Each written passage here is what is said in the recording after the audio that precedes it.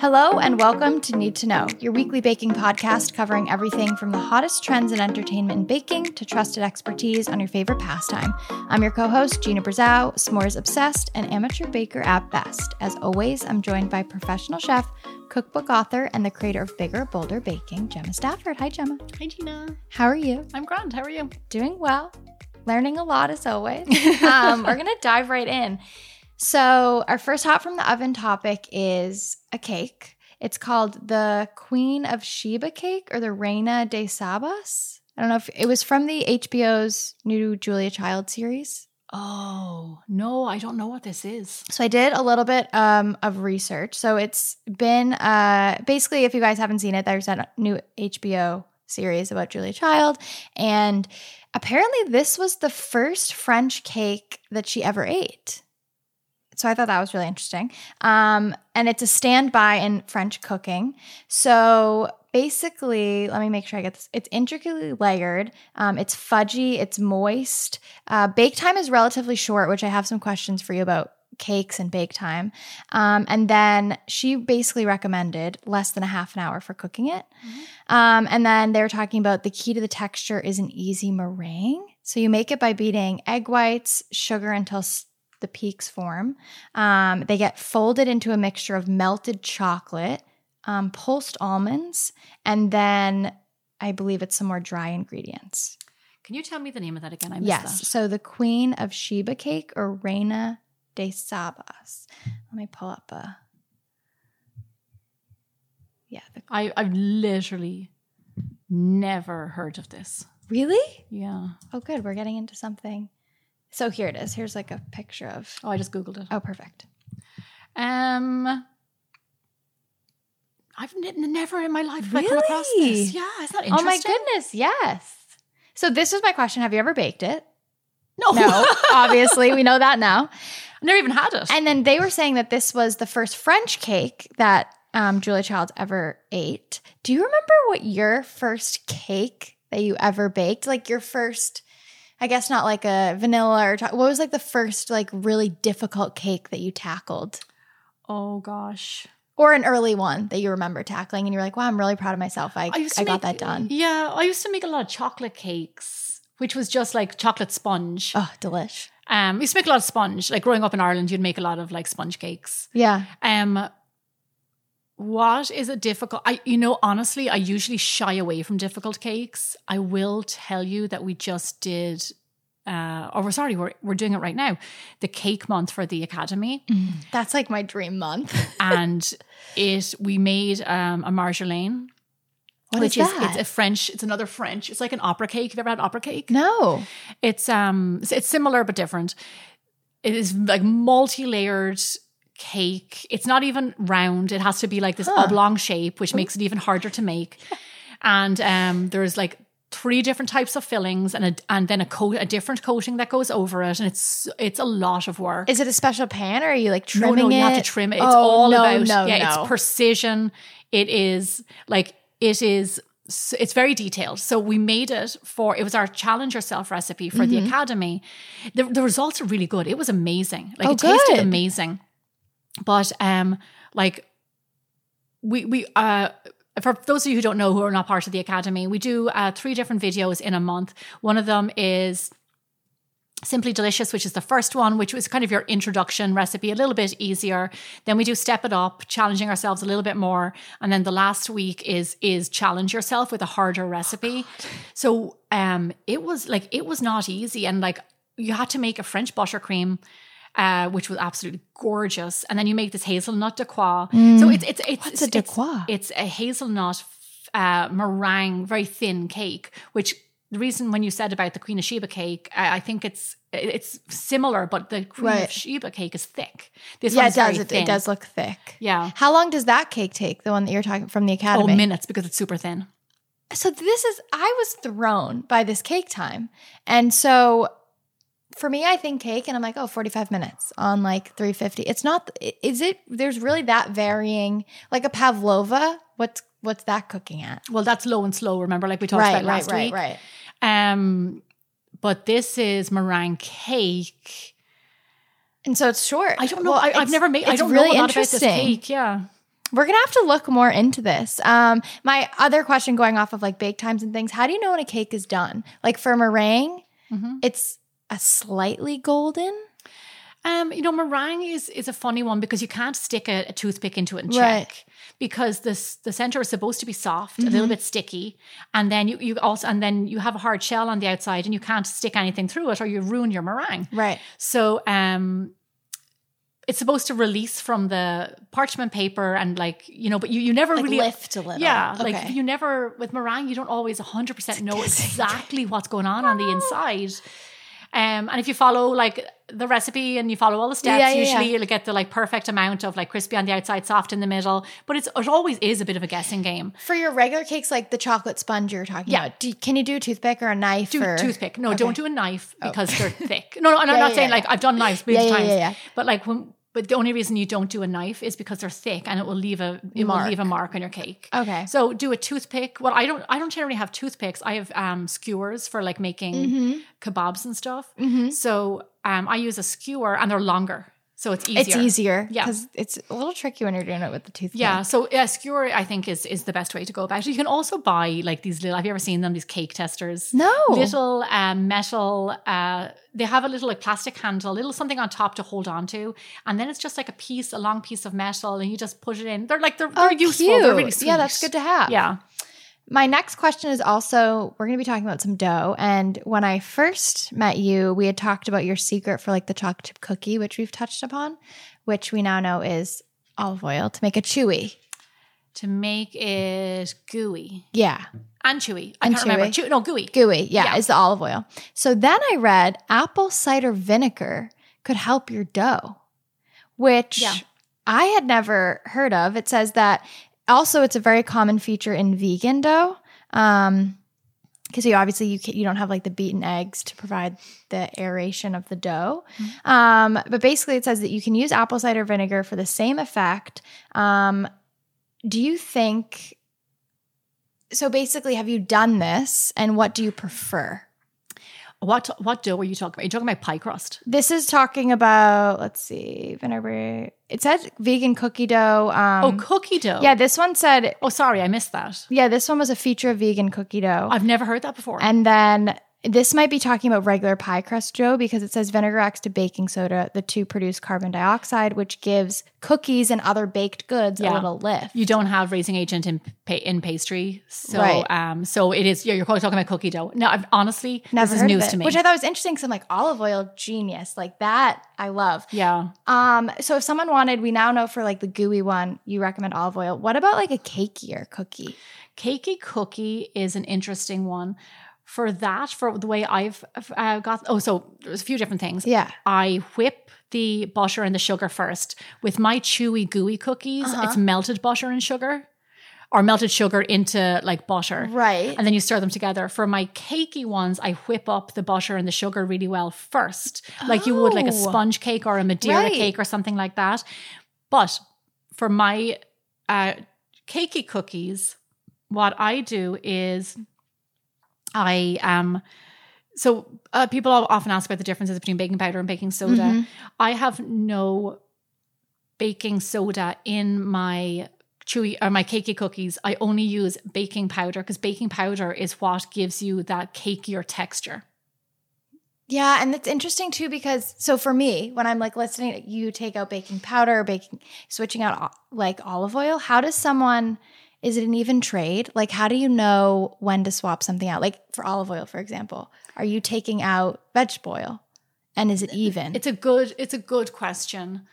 So the olive oil is not, so with my cookie, for that cookie recipe, it's not 100% olive oil. It's butter and a little bit of olive oil. Okay. So I get what you're saying though. Because with the apple cider vinegar, I was interested because I'm like, well, are you taking something out? I would have to know more about that recipe. Yeah. So you're saying it's in place of eggs? Baking the two together. Well, in vegan cookie dough, it's often replacing eggs. That is news to me. But in this one, it basically said that it just provided a lift for... Yeah, because of the baking soda. Right. So I'm wondering if you could replace the baking soda with it. No, because... No, it's not the same as baking soda. Okay. So it's the vinegar is, I'm surprised to hear that it replaced eggs. I have to say, I have a bit of a question mark over that. I don't really understand that. Apple cider vinegar, it's a common feature of vegan cookie dough, which can't rely because you don't have the eggs in it. So they're saying that the apple cider vinegar provides the lift that the eggs normally would. Yeah. Okay. So the reason that they're using vinegar, they could also use probably lemon juice. Yes, that was my other question. Yeah. So they and it doesn't have to be apple cider vinegar. It can be white wine vinegar. Yeah. Not malt vinegar or anything like that. Not for your fish and chips. But the baking soda needs an acid to to activate. Okay. So it will do its job and it will puff up and it will work when there's an acid introduced. And vinegar is that acid. And that's what will give you that rise. Mm-hmm. This is what I appreciate because you always give me the science behind it too. I hope I'm right. No, I really appreciate that because I'm like, okay, now the reactions make sense. Well, you know what's funny? We just did today, Zach was here and we did a whole pile of TikTok videos. And one of them, because a question we get asked a lot is, can I just what's the difference between baking powder and baking soda? Like, can I just swap it out? Like, can I just use one for one? Right. If I don't have one, can I use the other? You know, Gina, you know the way you do that. I do this. Chum is like me because I'm guilty of this. You're big time guilty of it. Yes, absolutely. But you can't. They're both raising agents. Fact. Right. But they are activated differently. See, this is what is important to understand. So it's not just they react differently, they activate differently. So baking powder needs some sort of liquid to help it activate and do its job. Okay. Baking soda, you can put it into liquid, but it's not going to do anything. Right. When you introduce an acid to that liquid, like the apple cider vinegar.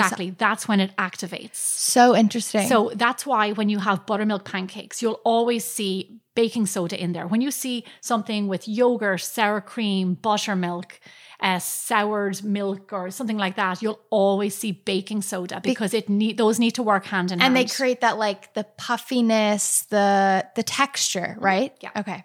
See, I'm learning a lot. We're going to keep talking about some cookies. I want to get your take on this because obviously you are the trained professional.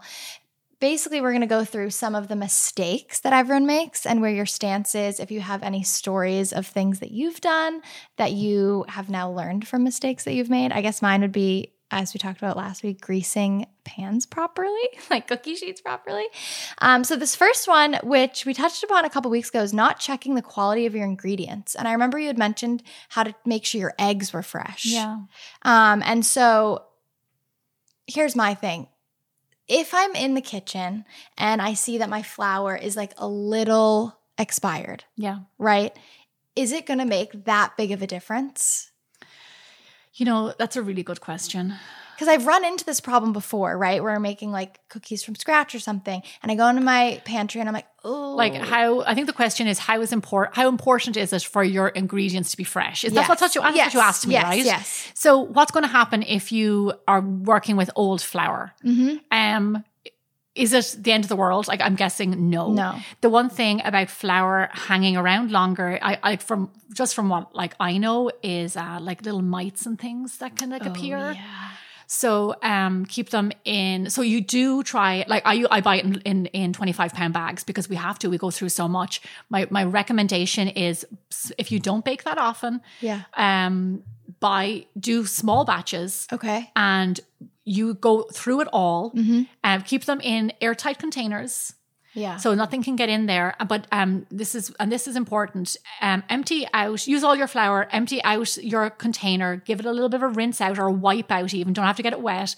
Then put in your new bag of flour in. Don't add in flour on top of flour. Oh, because then you have your old at the bottom and it's not creating a good system. So just have it's just good practice. Like we did it, I learned how doing it in kitchens. Mm-hmm. It's just, I do it like right now in my kitchen, we just did a pantry video we just went through my pantry on YouTube. It's best videos. And in my pantry, I have these tubs that I got on Amazon, and I said to the designer, the cabinet maker, I need 3 of these to live side by side and to be like I need them to be like on wheels and to be able to wheel them in and out of the cupboard. So awesome. Yeah. And one of them is for flour, one of them is for sugar, and then one of them is for Waffles dog food.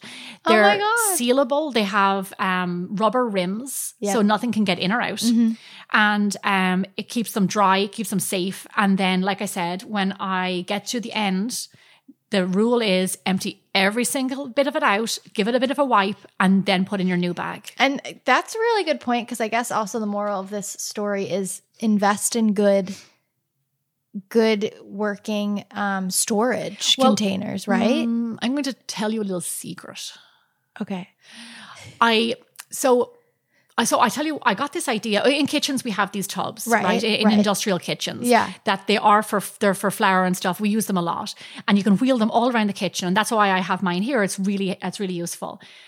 When I went on Amazon to buy the food tubs, they were like $100. And they were small and they weren't the size that I wanted. Yeah. But I already had this food container for waffles that was the perfect size, fit a 25-pound bag of flour, and it had a sealable So you just bought rim. more of those. But the other ones, the food ones, didn't have a rubber sealable rim, which was bizarre to me, because the whole point of these, and the lids in the kitchens, I don't know why, but you have to be able to get in and out of them all day long. So the lids just came right off. Right. So I was like, why? And these dog food containers were $17. This is such a good hack, Gemma. So I looked into is it okay for me to do this? Yeah. I didn't find any reason why not. No, totally. And they're really handy. They're the exact size that I need, and they keep everything like off the ground, dry and safe. And now they're all great. uniformed, so they're all It matches. It all matches. Yeah. Okay. Yeah. I love that. Well, that was our good tip for quality of ingredients. But our first baking mistake. What you said is a good question. Like, why shouldn't you bake with old flour, for instance? Yeah. And it's or a good sugar question. Yeah, it's a good question. I'm going to look into that, because what's the worst thing that's going to happen? I don't know what the worst thing is going to happen, but there's definitely maybe the properties of the flour are just not as great as they would have been a few months ago. Right. Yeah, it's an interesting concept, because I just before haven't baked. I'm like, well, it's old. I don't know if I can. I will tell you that now that I'm thinking of it. So all-purpose flour doesn't, plain white flour doesn't have the same problem, but old wheat flour, whole wheat flour, things like that, you really have to buy that in small batches and use it regularly. Keep it in your fridge or keep it in your freezer, because they have endosperm and the germ in there, which are higher in fat, which makes it it makes a good flavor, it makes it better for you. But the thing about it is that fat goes rancid. And if you don't use it, open it and use it regularly, it will go bad. And then you open up the bag one day and it's almost like it's like butter gone rancid in a butter dish. You're like, something is not right. And that flavor doesn't bake out, it stays there. No. So when it comes to that is kind something of a whole wheat flour, you have to be careful. Keep it in the fridge. Okay. That's what I do. That's good to know too, that the difference between the two. Our next common baking mistake is measuring ingredients, which there, as we know, a couple different stances on this. People scoop it, level it off. They use a scale. And I had questions about the scale. So do you use a scale when you bake? Yeah, always. And when should someone just start doing that, like an amateur baker? Should I invest in a scale? So I'm a big fan of scales, because in Europe you use scales. You do grams and ounces. There's no cups. That when I was growing up in Ireland, that was not a thing. When I saw a recipe from America and it said use a cup of flour, and there was no internet. I had no idea how much, what that meant. Right. I didn't know what it meant. Right. What's a cup? Yeah. I didn't know what a cup was. So we do all of our recipes in cups, grams, and ounces. So universally, they are accessible to everybody. Yeah. So what do I do? Weighing scales are more accurate, but it doesn't mean that cups aren't accurate. It just means that if you're looking for real precision down to the point gram, then scales. But let me tell you this. Scales they're faster to use, and it's cleaner. And I'll tell you what I mean by that. So when we because we bake so much and we do it in such high volume, and I don't have a huge kitchen. With a weighing scale, you put your scale you put your bowl on top of the flat scale. It's like reverse tarring that we talked about. It is. You put it exactly. You put in your flour, you tear it. You put in your sugar in the same bowl, you tear it. So you're creating less mess with bowls. Yeah. And you're getting the exact amounts that you need. And it's much faster than doing cleaner, cups. faster, It's more just accurate. easier. It's more accurate. So for like, I've always used a weighing scales. So I'm much faster at doing that. Now, the question you asked was, are they inexpensive, or should you invest in one? Like, when should you invest? When should someone go for it and be like, I'm going to do the scale? I think you should invest in one. Okay. I do. But the good thing about it is, so I have an OXO digital scale. Digital scales are a little bit, they're even more accurate. Right. So that's nice, but they are a little bit more expensive. My OXO scale was around $50. Okay. However, I've had it for 10 plus years. Wow. But the thing about it is, let me tell you, there's some really great brands on Amazon that do digital scales, and they're around $20. I think one of them is called like Salty. There's a lot of brands. I say read the reviews. Make sure that it's able for, a lot of weight to be able to put on the bowl, on the weighing scales at one point. Okay. Like not 3 pounds. Yeah. Because then what's your the point? Bowl, you have all, right. Yeah, what's the point? So definitely read reviews, but you do not have to pay more than $20. And then also, let me tell you, for years, I still have it. For years, when I started my catering business in San Francisco, I had no money. I had no money to start the business. I didn't make any money for a while. And I pulled it all together on a wing and a prayer. And what I did do when I knew that I was going to start doing this was I went to Goodwill and I got a little weighing scale. Okay. Which I have to fish it out. Oh, I have to share a picture of have this. it? Of You course have I to it, share yeah. it. Yes. So it cost me $3. It was, in Goodwill. So it has been previously loved. Right. It had a tiny little bowl on the top, and it wasn't electric. It was, the little thing that goes up and down. Yeah.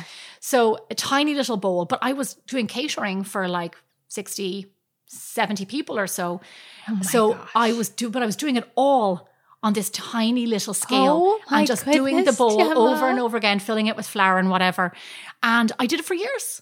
And it worked. You It just worked. make it work. And then one day, a friend of mine gave me a $50 voucher for Williams Sonoma, which I just thought I struck gold. Yeah.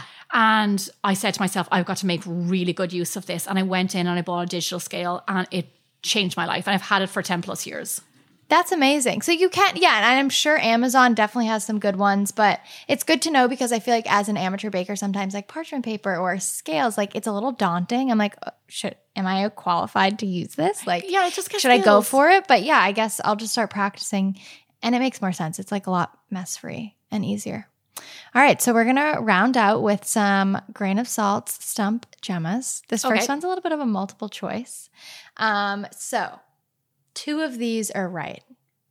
In addition to baking soda, what would could your bread recipe call for? The options are, you can pick 2.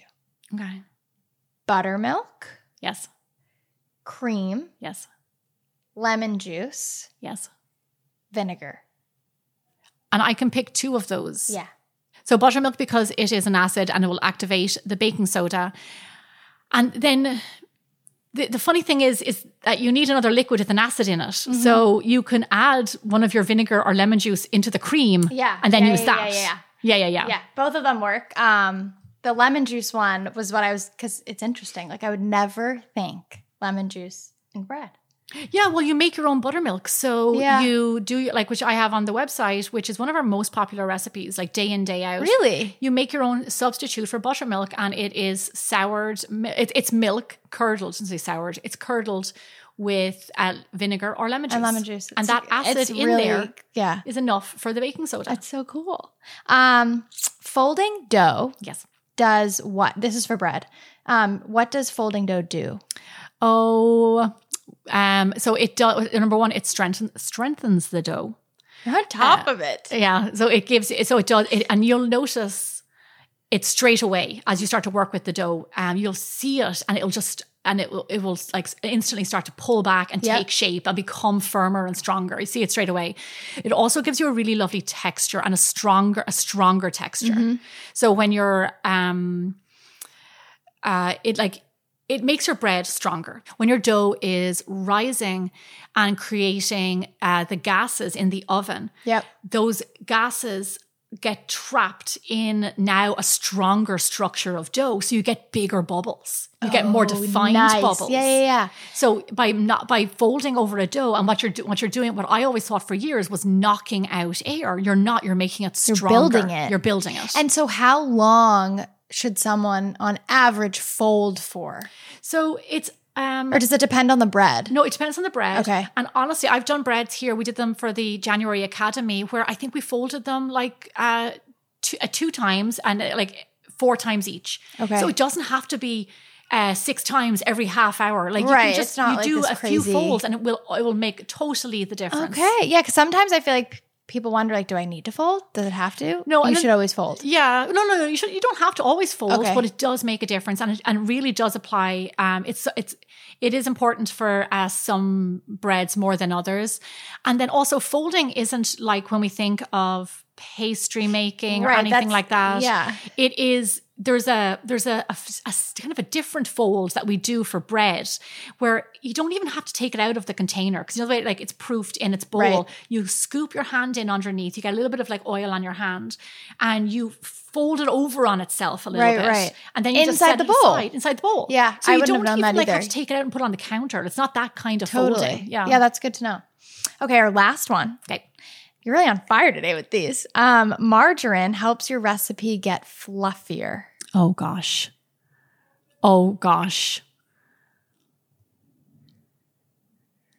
I don't know the answer to that. This said that it was a myth. And yeah, it said that it was a myth. And it basically said, let me see to double check. Yeah, it was just the top list of things. It said it was a myth that margarine does not always make it fluffier. Yeah, the only thing I can think of was, if that was true, that it has more liquid than butter fat. So like, does the liquid make and basically they're basically saying that margarine, it can be creamed like butter. So it can be creamed like butter. It can be. Oh yeah, no, when I was young and baking and I was like 6-7 years old, I used to go through all of my mum's Irish butter. Really? All of it. Oh my God. Yes. Like she had pounds of it. And I was in the kitchen every night making buns and biscuits and cakes. And one day I opened up the fridge, right. And there was a big old tub, and Irish people will know this, of Stork margarine in the fridge. Like a tub of it? A tub, big old, like 2 or 3 pound tub of margarine. And she said to me, this is what you use for baking. Stop using my good butter. Stop using my good stuff. And this is what you use for baking. And so I did. I used it to make all my buns and everything. And it's fine. It's fine. I'll tell you, it wasn't long until I realized that the results are different, and I went back to using her butter. Her butter? Oh, yeah. Sorry. And I just double checked. It said that margarine is a substitute to butter. It is high on water content, so slightly diluting the dough. Yeah, that's if it was true, that's why I would say, I mean, the steam is creating the steam to helping it rise. Like that's all. I don't know. But listen, margarine has come a long way since I had a big tub of Stork in the 70s, or the 80s, in the 70s, in the 80s. But and sometimes it's what people have accessible to them. Mm-hmm. So, either way, you're fine. You're not going to mess around. No, it's fine. Yeah. And it is a 1-for-1 substitute with butter. I would just say, maybe just read the pack, and let's just read the pack and just buy the best quality you can. All right. So we have one Ask Gemma to round this out. This one is also from me, because I have this question often.